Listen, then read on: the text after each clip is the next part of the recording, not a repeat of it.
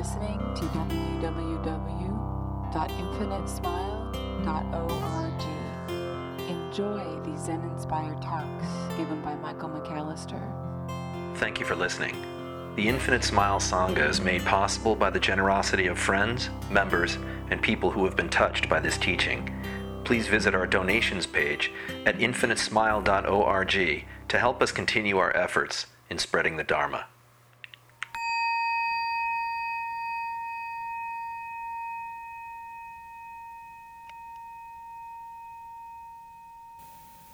I had someone ask me if I could give him a quote about the ego.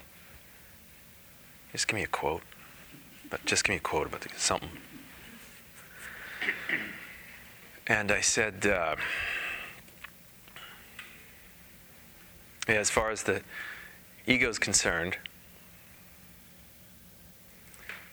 it's much more interested in misery than the mystery. It would rather be in misery than actually open itself to the mystery, the not knowing, the uncertainty.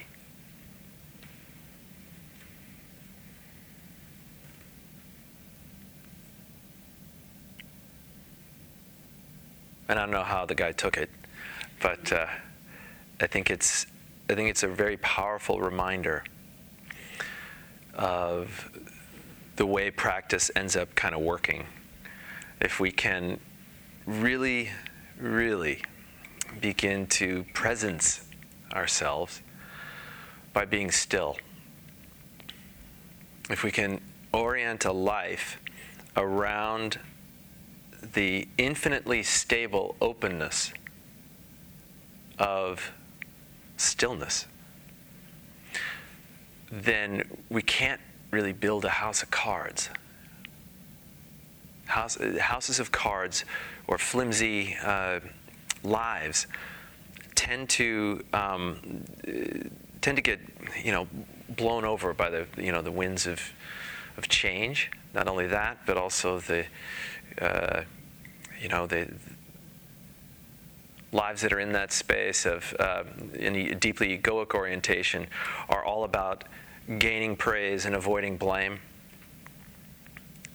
They're in that space, the continual tilt of greed or aversion.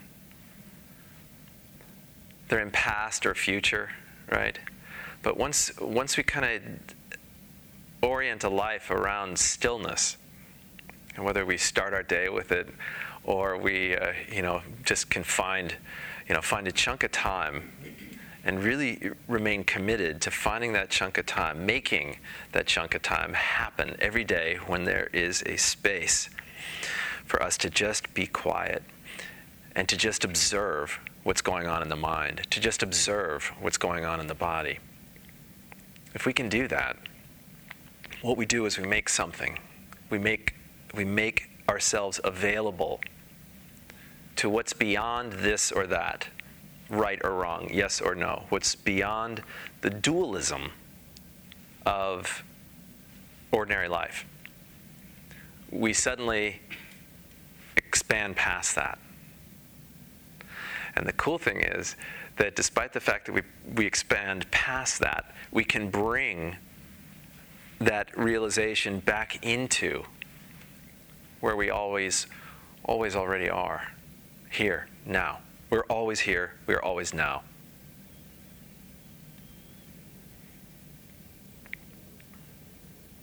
We become present in the present. And when we can do that, it's as if the bottom falls out and the roof flies off and there's nothing there to protect us. We are divinely naked. And yet there's nothing to fear. There's no judgment. There's no evaluation. There's nothing that we need to do. It kind of takes care of itself at that point. The universe has not only been allowed in, it's been invited in.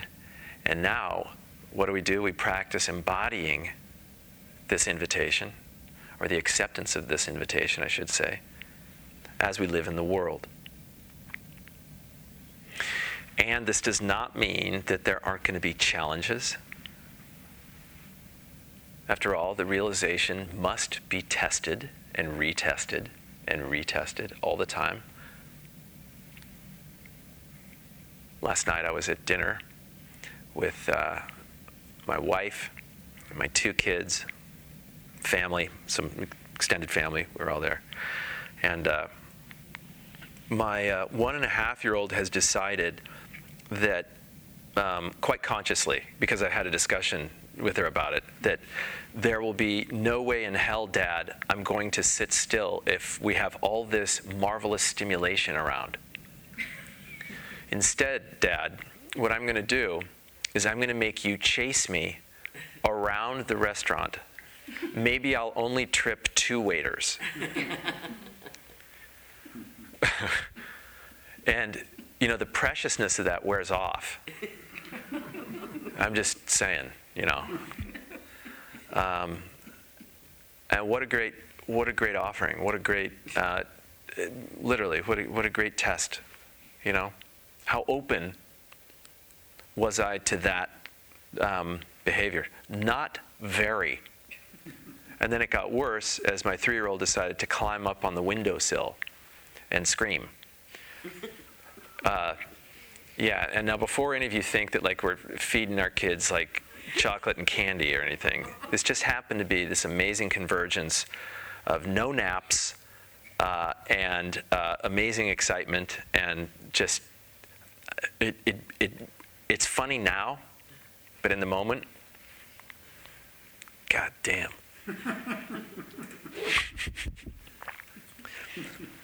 And so we practice. My car ride home was really interesting. It was just breathing in. I'm all here. Breathing out. There's total acceptance. Breathing in. I'm all here. Breathing out. There's total acceptance. Now, of course, by the time they got home, they were both zonked. So it was easy for me to accept that, the fact that they were completely asleep. But all of us get tested. Shared this with you before, how the Dalai Lama was asked at, I was at a teaching that he was offering on the Heart Sutra. It's actually a couple Sangha members and about 15,000 of his closest friends down at Shoreline. And, you know, do you ever get angry? Just thought it was such a cool question to ask the Dalai Lama. Anyway, you ever notice he sounds like Homer Simpson? You know? He said, yes, I lose my temper, but it doesn't stick. And boy, I mean, that's one of the great yardsticks of practice, is you realize that anything that comes up, be it, you know, desire, obsession's like a really good one, if anybody's got like obsession going on in their life, because it puts you right in touch with our core. Okay? You look at obsession, you look at desire, okay? That's like the fiery spice of life. It is so beautiful. But when it takes us over, when we can't find our bearings within it, it veils awakening from our sight. And the behaviors that follow that can be really destructive. You know? Same thing with like hardening towards doubt. You know, that is not true. Well, that's the same thing saying that is true. A kid sometimes, you know, one thing I'm absolutely 100% convinced of is that certitude is bad. You know, that certitude will, you know, it blows us out, whether it's one direction or another, if we're certain. But if we can commit to living lives that don't harm self or other, that don't compromise us, that don't compromise what's sacred in us, that don't compromise this great expanse that's past this level of craving, past this level of mind, past this dualistic level of this or that, yes, no, future, past, yeah. So the stillness puts us there, because what is there? What is in abundance in that spaciousness? Stillness. We physicalize it. We begin to watch our minds. We begin to watch our bodies. That watcher, we suddenly realize, oh my God, the watcher is utterly and completely still. The witnessing awareness that we have can only exist in effulgence in the present moment. So when we sit, like tonight, I mean, if you want to use some technique, that's fine, but I think what's really most powerful is if you just sit still and begin to watch with a non-judgmental mind what's happening. And let it go. Forgive it. Surrender it, whatever it is. It's guilt. It's obsession. It's a sense of lack. It's a sense of being too much. Whatever the sense is, just be right there with it.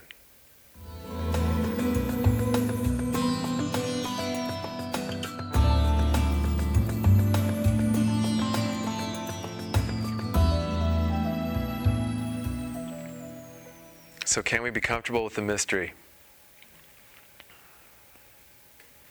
Can we be comfortable with not knowing? Can we begin to recognize the celebratory nature of this experience called life? Begin to dance, but we do it really consciously. We don't have to work at the steps as much as we just have to be right there for whatever is being offered. Just like the galaxies don't work at their spin. The flowers don't work at growing. That line Christ offers, look at the lilies. They neither toil nor spin. I love that line. Can we actually be that way? Can we actually get out of our way? And the way this can occur most readily, at least this technology, this meditative technology that was offered several years ago, a couple thousand years ago, actually started putting people into states. We have the early yogis who realized that through denial of body and strict meditative practices and so forth, that they could reach these states. Same is true for any of us in here. We can reach states. We could use, in other words, meditation as a drug. We could use it to get to various levels of bliss. But these bliss states, like all states, including depressed states or any other type, they are temporary. They're born in time. And as such, anything that is born out of this great source of stillness into the movement of time will eventually die. Anything that is born eventually dies. So these states of bliss that we may find as we sit still become very mysterious, become very alluring, become very seductive. Oftentimes beginners, especially in meditative work, run into these cool experiences where it's like, oh, okay, that was good. They get kind of hooked into the practice, and then, as I've said before many times, spend years on this plateau trying to get back to a certain flow state that they felt that they were in. And this tends to kind of chew us up on the path. We get very frustrated. This work ain't easy. And people will usually kind of get into it, they get enthused about it, and then they start realizing, you know what this is pointing to? This is pointing toward something called infinite peace. And if there's one thing my ego is not going to be able to handle, it's total, complete, and utter satisfaction. they start seeing it.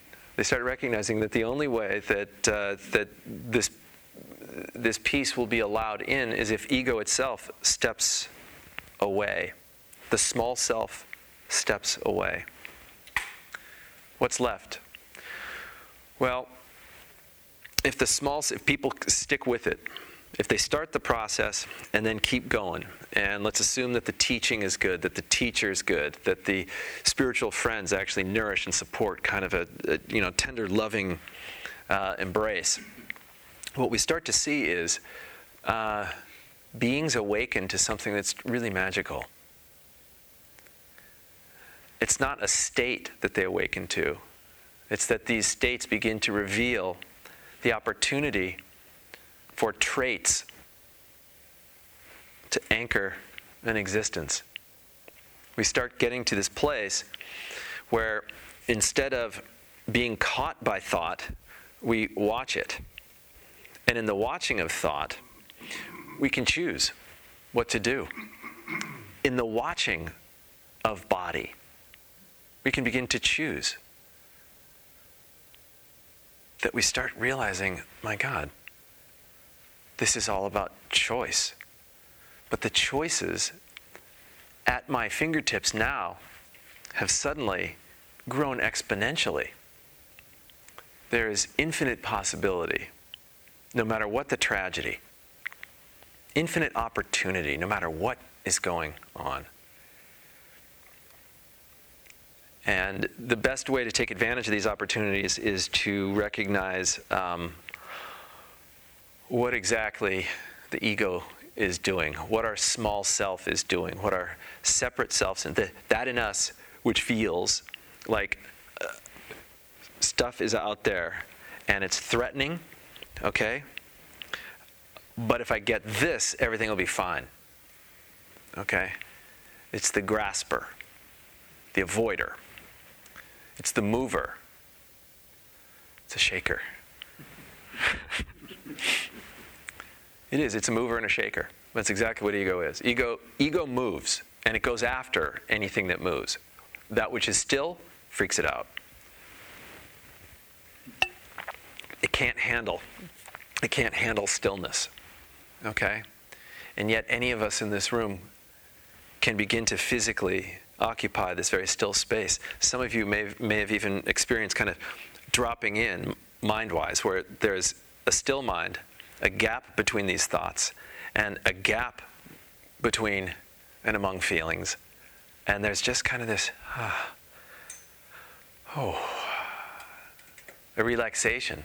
And in that relaxation, in that state, is this opportunity for trait. And that trait is one of wisdom. It's acting from a place, consciously, that isn't about gain or loss. It's not about trying to satisfy some itch. It's about trying to be absolutely, totally here, and then choosing in ways that neither harm me and what is sacred in me, nor what is sacred in them. It doesn't play into unconsciousness.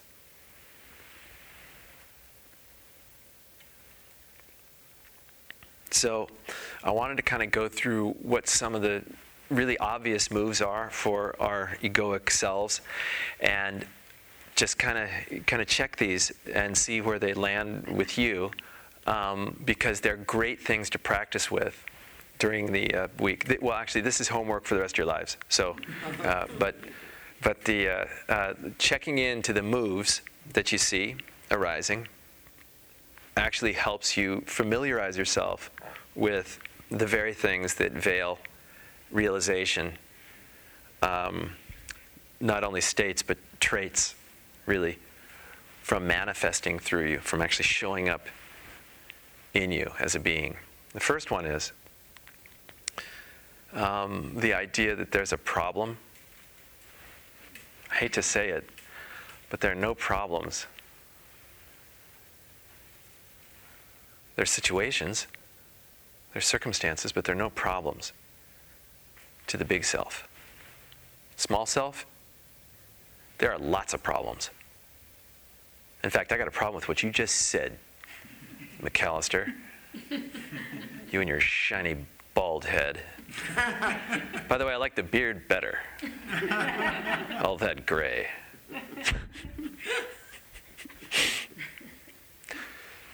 The real kicker for that one was, no more kisses, Daddy. Oh, really? No. You're scritchy. You're scritchy. But there's a problem. Is there a problem? There's no problem. There's a situation that the mind has then created a story about. And the story has a negative energetic valence, therefore it's a problem. And this keeps the ego in charge. Just front and center. It's got the wheel. The next one is, I need to change something about me. Now, whether it's, I think I'll get this tattoo on my face, or it's, I think I'll get a new wardrobe, or I think I'm going to add some more degrees to my name, or I think, what is the change? That I need to change something about me, or something needs to be changed about me. Now you might say, well, nice, because I am here in this room sitting in meditation and then listening to this, talk so that I can change some stuff about me. That's all good. That's all fine. And it's fine to change stuff about yourself. Okay? That's fine. But the impulse that got you here to change, okay, is going to reveal something that's always been changeless within you. And when that kind of hits, when that realization hits, that there's nothing that really needs to be modified or fixed, I'm just fine, suddenly the Fred Rogers moment happens. You realize, I'm fine just the way I am. I don't have to do anything to please anybody else in order to have validity. I don't have to do anything to please myself in order to have validity. I've got absolute validity as I am. And my participation in this world with others and with myself, if it's conscious, will only serve to expand that consciousness, that gift. Put another way, this practice will not change who you are. This practice, if it's working, will allow you to become more of what you always have been underneath all the stuff.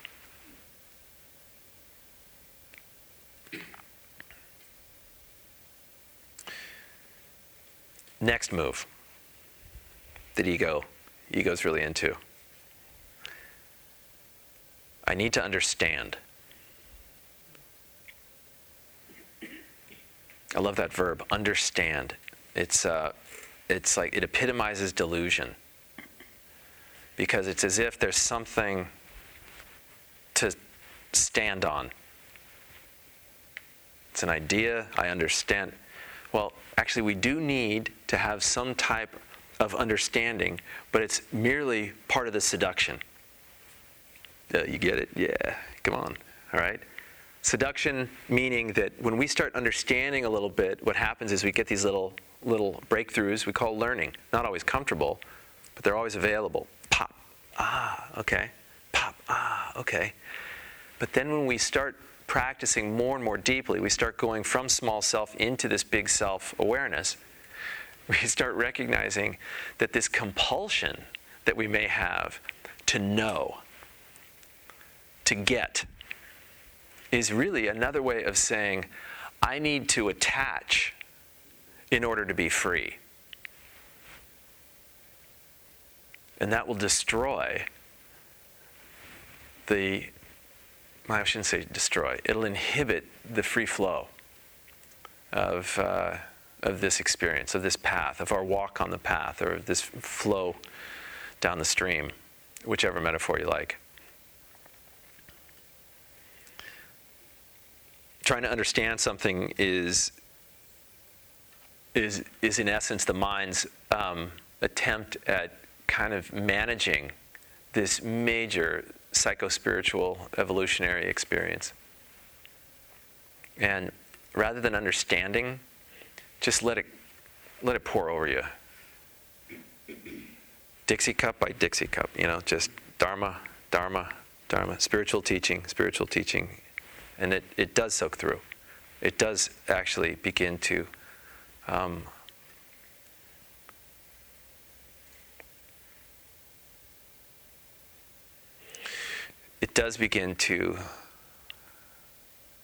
wash away the very stuff that we don't need.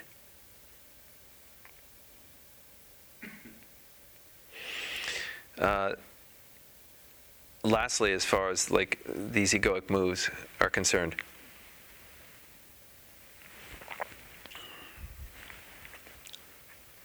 is this tendency to think that we need more of something, or we need less of something. Fact is, you're getting exactly the right amount of everything to help you realize liberation in this moment. Nothing else is needed. It's all right here. You don't need, I guess the only thing you really could use, all of us, is more time on the cushion. But all that does is it just repeatedly shows you don't need anything else. I love the line, meditation is designed to fail, meaning that meditation is designed to prove to us once and for all that you cannot get any closer to God than you already are. You keep sitting. No, I'll get it. I'll keep sitting. No, this will happen. I have faith. I'm pissed now, but still, I'll keep sitting. I hate this. I keep sitting. And then pop. Oh my God. Literally. My God. Everybody's God. It's all right here. Great. Now we get to work on embodying this peace and moving in the world. Making sure that every single decision we make is a celebration of what is sacred in us and others. That we're not about diminishing anything. That we're not about avoiding anything. The avoidance patterns that we take on typically are exactly what help us diminish things. You're in pain. You're in discomfort. You're in unease. What do we tend to do? Go for that. And instead, there's a pause now. I'm not feeling right. This doesn't feel right. Okay, wow. I don't have to do that. That's going to hurt. That's going to keep me small. Thanks. The universe just gave you this beautiful teaching, this beautiful offering.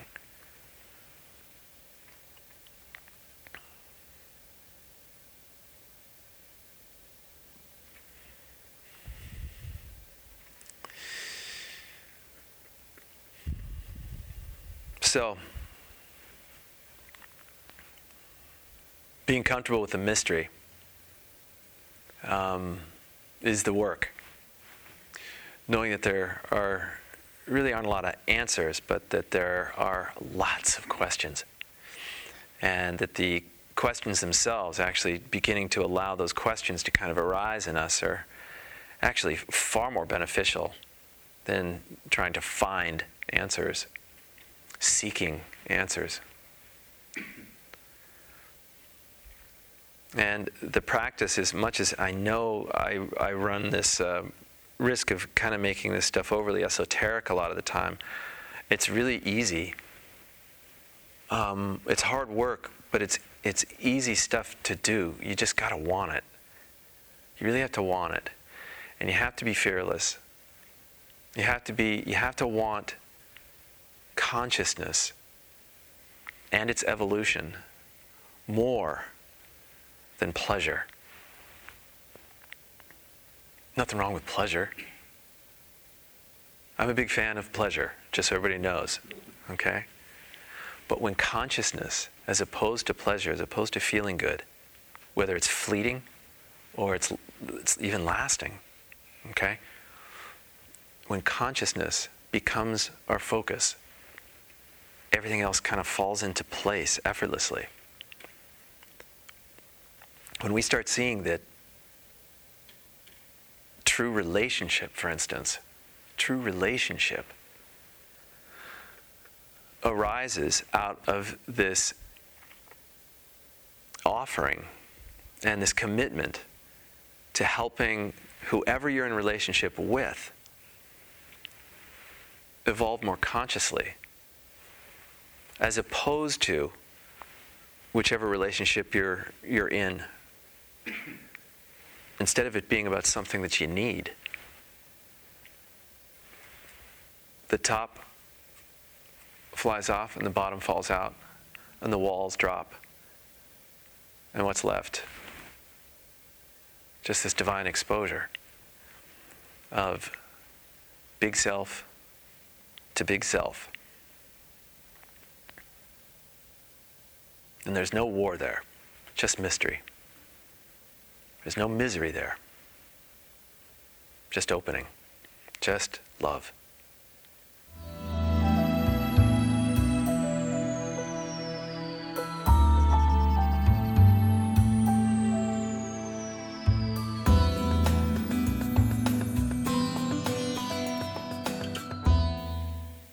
Another way I could have asked the question was, which one of those four egoic moves do you find is most resonates with you most?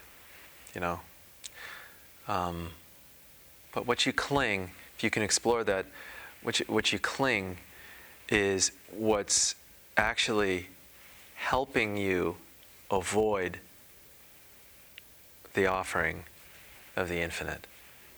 Our clinging is actually what helps insulate us and, if you will, guard us from the mystery. And it doesn't mean it's bad. I mean, there isn't anything that's really, none of this is bad. The ego is not bad. It's just a partial expression of a much deeper whole. And the work helps us recognize this much deeper experience. Just like I've sometimes talked about, one of my favorite hikes is the Pacific Trail if you go down to Muir Beach and you climb up the hill to the south, there's this beautiful trail. And it happens almost every single time. I'll be walking along and so forth, watching my feet, and then all of a sudden it's like I look up and it's like, oh my goodness, you know? And in a very similar way, that's what happens when we begin to, instead of cling, make sure my feet are going in the right place, we begin to look up. Now, this does not mean ignore where your feet are going, because that's a whole nother surprise. But you get the idea, trying to create a balance then between the recognition of what that view looks like that's big and the view that is small that helps you get through the day. Or whatever. What came up? Anything? Any questions? Yes, ma'am? One of the things that was really interesting to me was in listening to the others and in paying attention to what I was experiencing, I realized that all those things were just something away from the present moment. And that all of a sudden it hit me, if we stay in the present moment or if we meditate or whatever, all those things just sort of melt away. Yeah, it's like they're there, but they become quasi-trivial. Yeah. Everything. Yeah. What I thought was surprising a little bit was that we all said the same thing, but in different ways, but really the same thing. That connectedness. Interesting. And so the sharing that occurred in your particular group, the question, once again, was what are you clinging to? and you found that you were all basically clinging to the same thing. Was that the question? Crave? Well, is there a difference between crave and cling? For some reason, I didn't hear it that way. Okay. I heard it as what's most important to you. Yeah, and that, you know what, that actually would have been, there's no way you could have screwed this up, actually. Everybody's looking, wait, what was the, but really, can you actually hear, listen to, and see another being fully? Because that's where self starts to drop away, And so, I think a fairly mediocre to bad job of giving you guys, like, question prompts. I'm just not very good at that. But what it sounded like is I was just trying to direct my attention to various conversations that they were just beautiful. The stuff that was, yeah. Anyway, Judy, I'm sorry. Did I? Well, what was, I've been obsessing, you gave us 4 ego things. Mm-hmm. I can't remember what the first one was. Well, let's see. Let's go back to the videotape.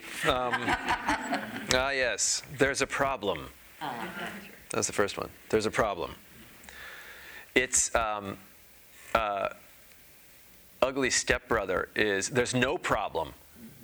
Damn it, right? With me. Okay, but there's a problem. There's a problem. The second one then is we need to change something. Third one is we need to understand. And the fourth is we need more of something.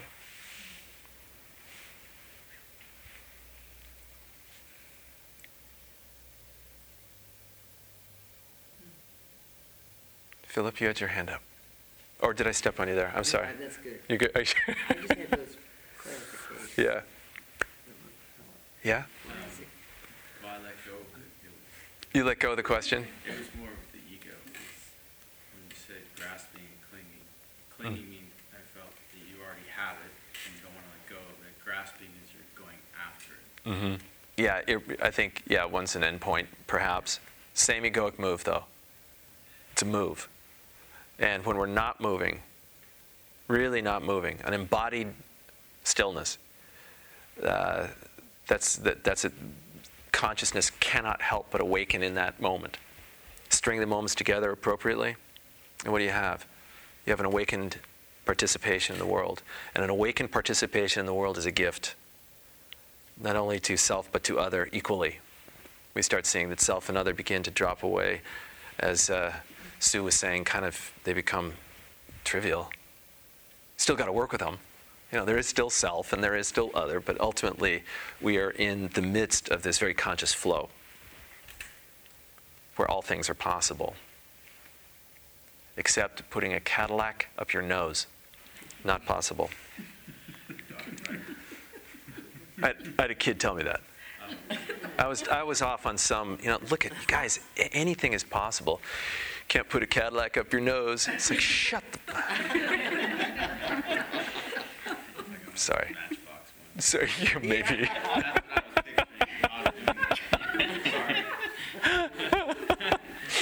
Yeah. Okay, so you can. Anything is possible. Yeah. Didn't mean to diminish that moment there, but yeah. So you said to talk about craving. Craving seems to be, just plays into all those things because usually whatever you call it, craving is something that you recognize isn't. I thought that. Yeah. I thought that It was at the core of each of those 4 qualities. Right. I thought Yeah. that craving. So maybe I did was ask the right question. It's kind of, you crave chocolate. Mm-hmm. And it's a guilty pleasure. But actually the other 2 people I talked to had more positive spins on what they said were their cravings. Yeah, interesting. But the way I took it, it's all that Yeah. stuff. I think that's accurate. I think the ego's moves are incredibly simple. They're either forward or back, towards or away from. Even a sidestep, what is it? And the way I mean craving, it's both. Yeah. It's it's pulling you toward this and then making you feel repelling yourself. Exactly right. I crave this. I crave something other than this. And I feel guilty about it. Yeah. Oh, and now the guilt is arising. Yeah.